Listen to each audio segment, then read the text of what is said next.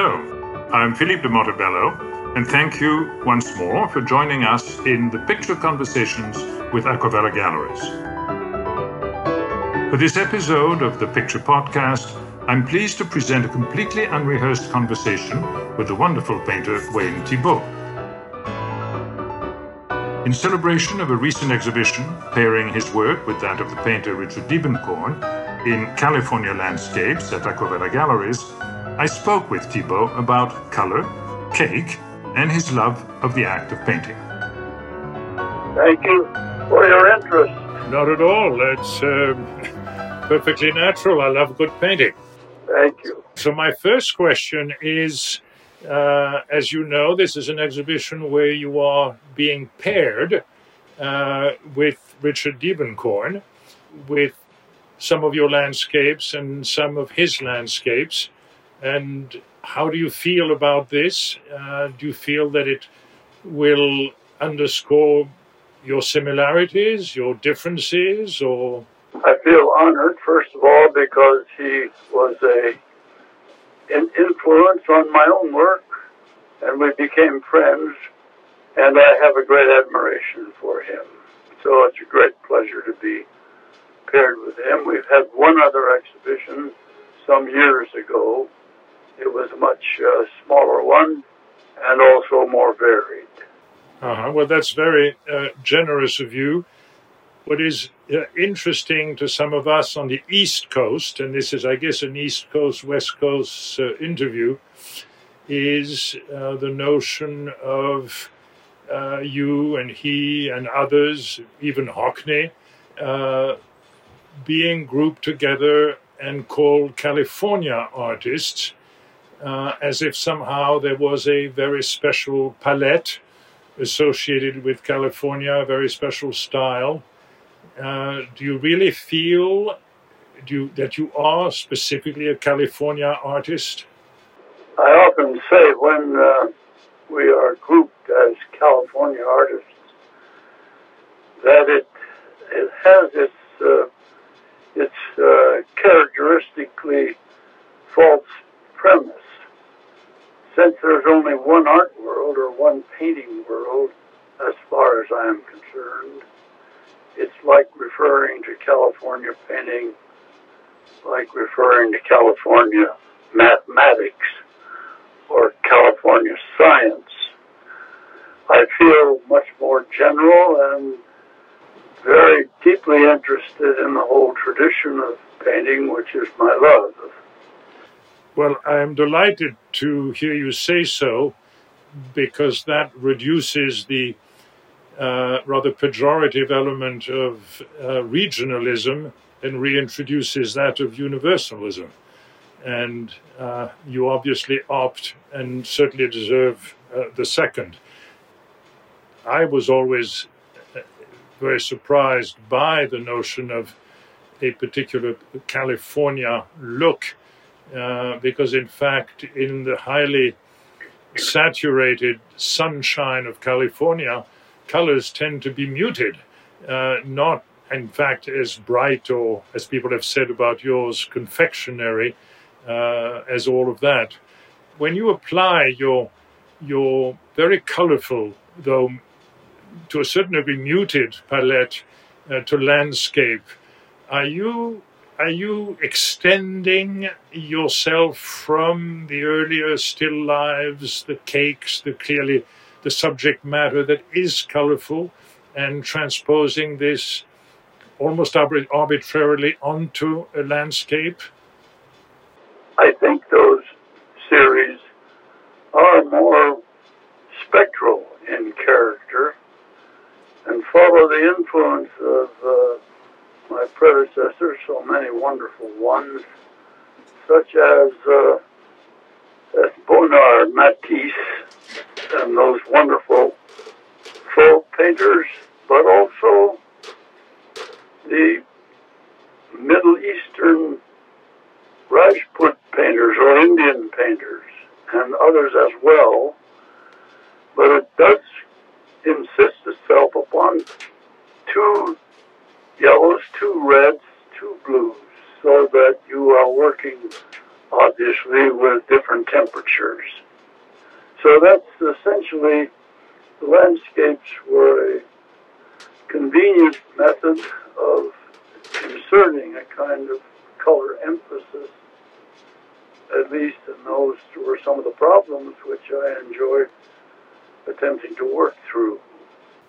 Well, I think that's fascinating, and there are too many artists active today, I think, who are as articulate and as specific about their points of departure as you are. And I was going to bring up the fauves, because, of course, there is obviously a very fauve quality to many of the arbitrary colors, I think, that you impose on your landscape and draw out of them.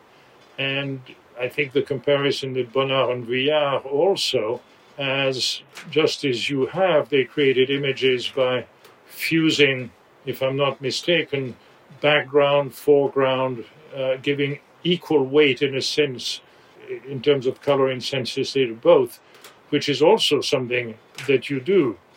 In fact, you play with issues of perspective in your landscape. It gives them, to my eye, great intensity, an enormous pulse, mixing both lateral and bird's eye views in the same plane, and tilting it up, losing the sky and focusing on all of the patterns.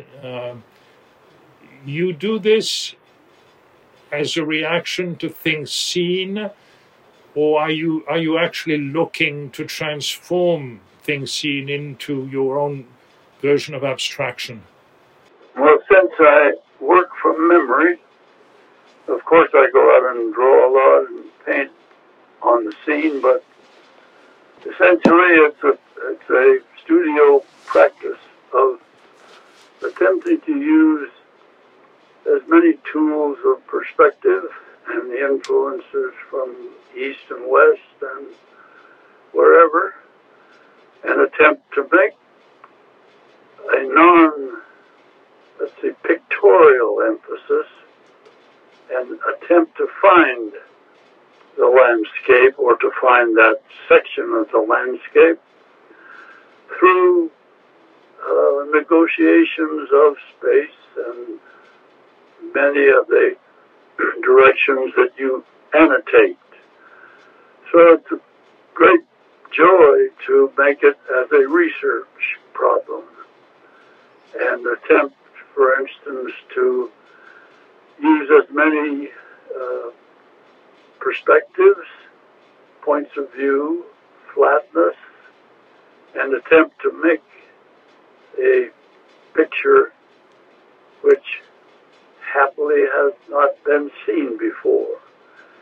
A very difficult task, and great rich heritage of the tradition of art history gives us those standards of excellence, but also ways of doing things. And I think that's a very good explanation. I think to a certain degree, your tilting of the landscapes upward go back precisely to the miniature art of the Indian and Rajput painters that you evoke. To a certain degree, part of the intensity and almost unsettling quality of some of your landscape, to me, and I wonder whether you would agree with this, go back a little bit to Cézanne's still lifes, where the tables are tilted up, and where were it not paint on canvas, the plates and the fruit would all tumble into our space, no? Yes, that's right. Yeah, I find his works quite jolly in that sense. I know it's a very serious breakthrough that he makes, and we are all educated by his examples. But there is a kind of humanness which he re-enters into the atmosphere, and that's why he's such a great example and a great treasure for us. Would you say that to a certain extent the fact that you teach has some bearing on your work in the sense that you automatically continue to apply, exercise, and experiment a little bit in function of your teaching and following your own teaching? That's a very good, precise statement about what I do. Actually, teaching was my education. Uh-huh. I was fortunate that I was hired. I had not gone to art school, and while I wanted to go, it was not possible.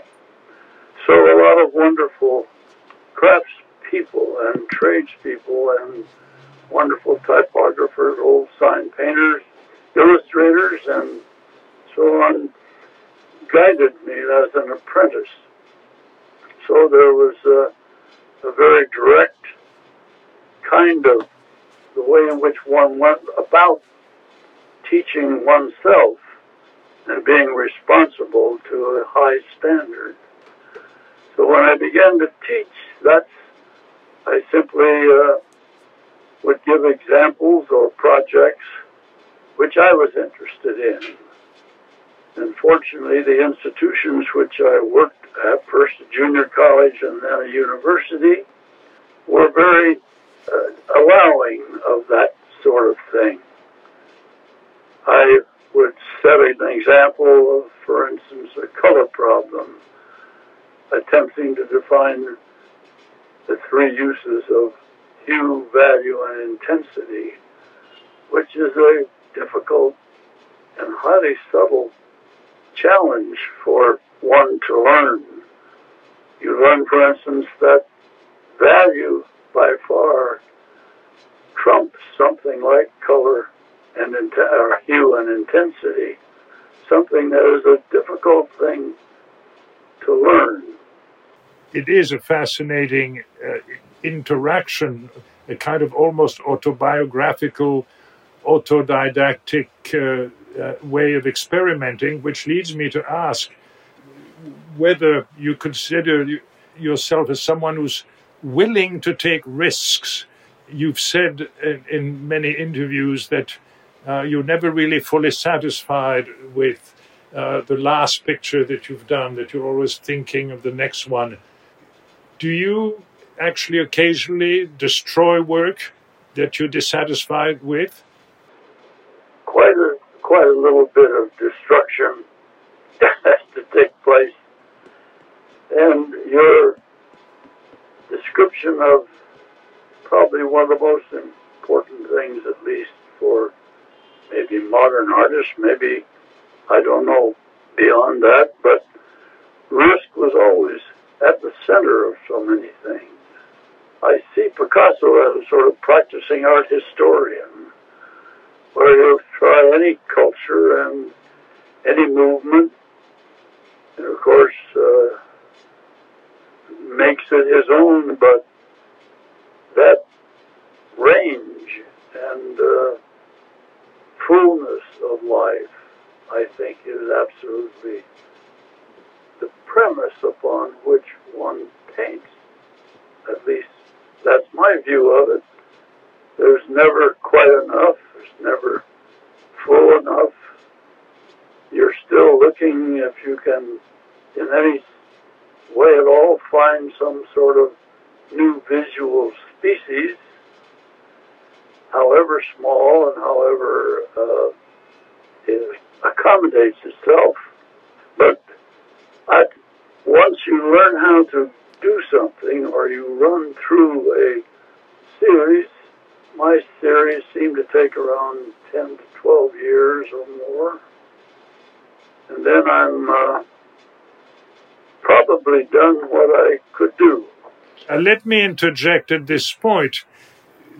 On one level, yes, that's obviously true, and you say so, but you do revisit pictures that you've done years before and actually intervene in them. You make changes to them. You revisit past works. Is that a form of recreation? Is that oddly enough, a violation of a particularly defining moment in your career? It's a strange thing to do. Probably, yes. It is strange. I think part of it comes from my commercial art experience, perhaps. But yes, that idea of regaining, for instance, about, I don't know, a month ago, I started painting cakes and pies again. And it was a shock. But somehow I'd seen some new, for instance, those glass globes they put over leftover pieces of cake. Right.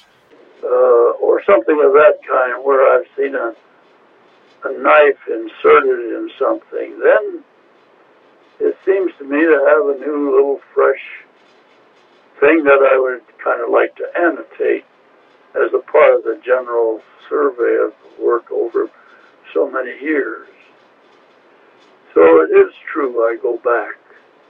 But usually I'm headed on to something I don't have no idea what to do. And I almost hate to admit what I'm trying to paint now.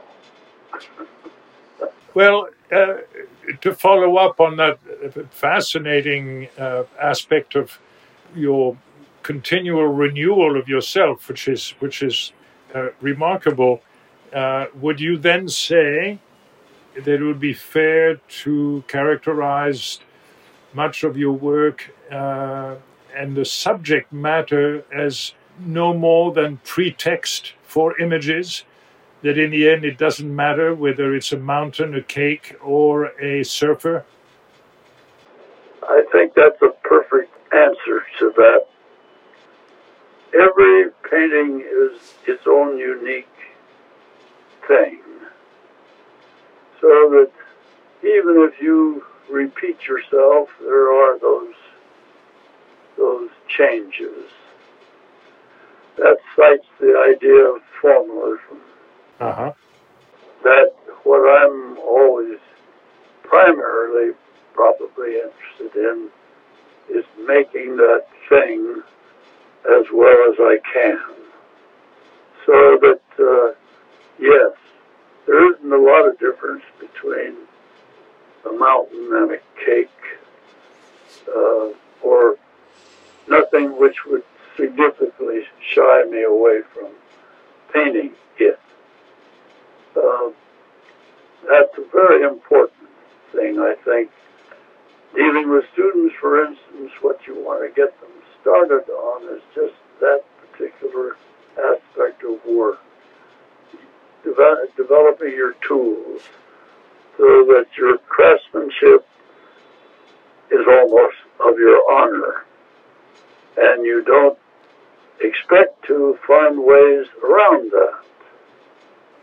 For me, at least, it's very central, and I find myself, as much as a contemporary artist, a big booster of academic drawing and academic standards. Well, I think that's beautifully put, and I think your own work displays it extremely well. You obviously love to paint, because the very surfaces of your pictures vibrate and have a pulse, and the painterly quality indicate that you love every stroke that you put on the canvas. You must really delight in the act of painting, don't you? I love painting.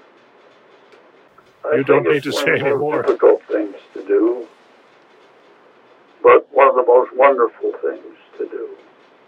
And because you do it, you share it and transfer that love to all of us. And I think the response that you've seen over many, many years, and may God grant you many more, I think is a source of great pleasure and continued admiration for your work. I think you've said about as much as I think we can print and draw out, and I'm very, very grateful to you. Let me tell you how much I admire you and your work. Thank you, sir. I followed pleasantly for a long time. I always felt one of my best vacations would be to pitch a pup tent in the Metropolitan Museum. I wish you would. Thank you very, very much. Thank you, Mr. Thiebaud. And thank you, all of you, our listeners, for joining us in this episode of The Picture, Conversations with Aquabella Galleries.